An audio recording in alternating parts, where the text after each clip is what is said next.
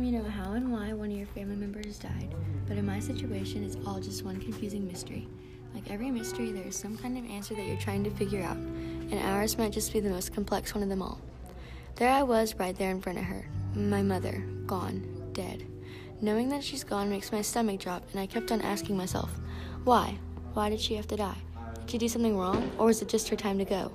I could see the red and blue flashing lights outside. Then before I knew it, they were taking her. It hurt just knowing there was nothing I could do to help her. I woke up to the sound of Melody sniffling and crying, so I asked her what was wrong. She was trying to say something about Mom, but I couldn't understand her. She then cleared her throat and wiped her tears and said, Mom was lying there on the floor, so I went over to her to ask her what was wrong, and she was dead.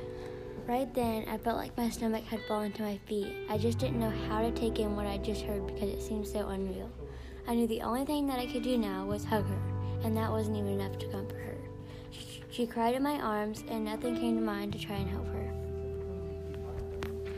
As I overheard my sisters talking about Mom's death, I silently started to cry.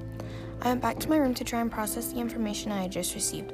I thought I had known the whole situation, but it seemed as though I had barely scratched the surface. An hour later, I went to go and greet my family. Juliet, the maid, was quietly cleaning the china cabinet, humming. She turned to face me and gave me a faint smile. "Good morning, Juliet," I waved to her. Juliet went into the guest bathroom to clean. Odd. She usually gives me more enthusiasm.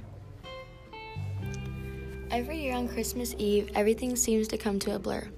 Knowing that my kids are happy, I decided to pull myself back together and try to gain the Christmas spirit back that everyone has on this day.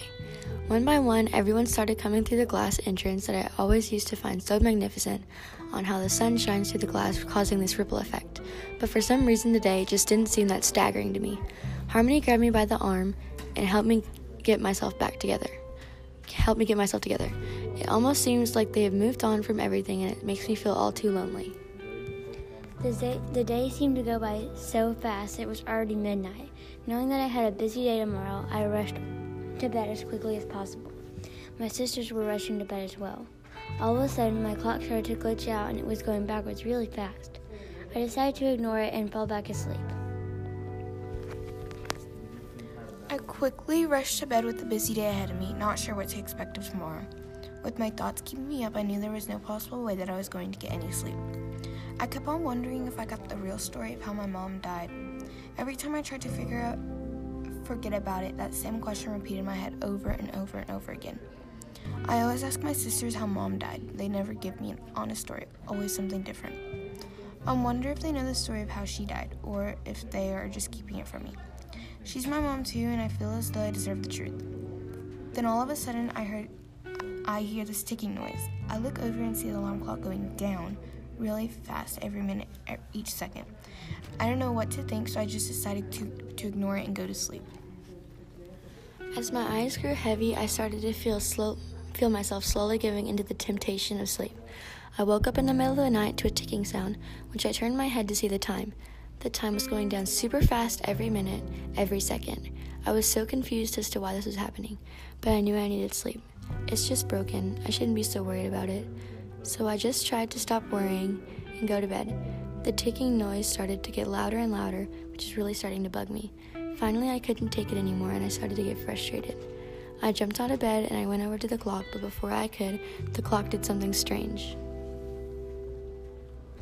I yawned as I got up, getting ready for all the Christmas Eve shopping that needs to be done. I could hear Lyric, well, so I thought, and Melody getting ready in their rooms. I heard glass shatter in the kitchen, and I jumped a little bit, so I quickly stepped out of the hallway thinking it was one of Melody's kids.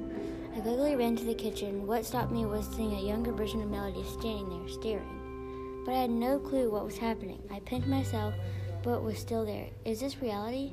I walked over to see what was going on, and Mom?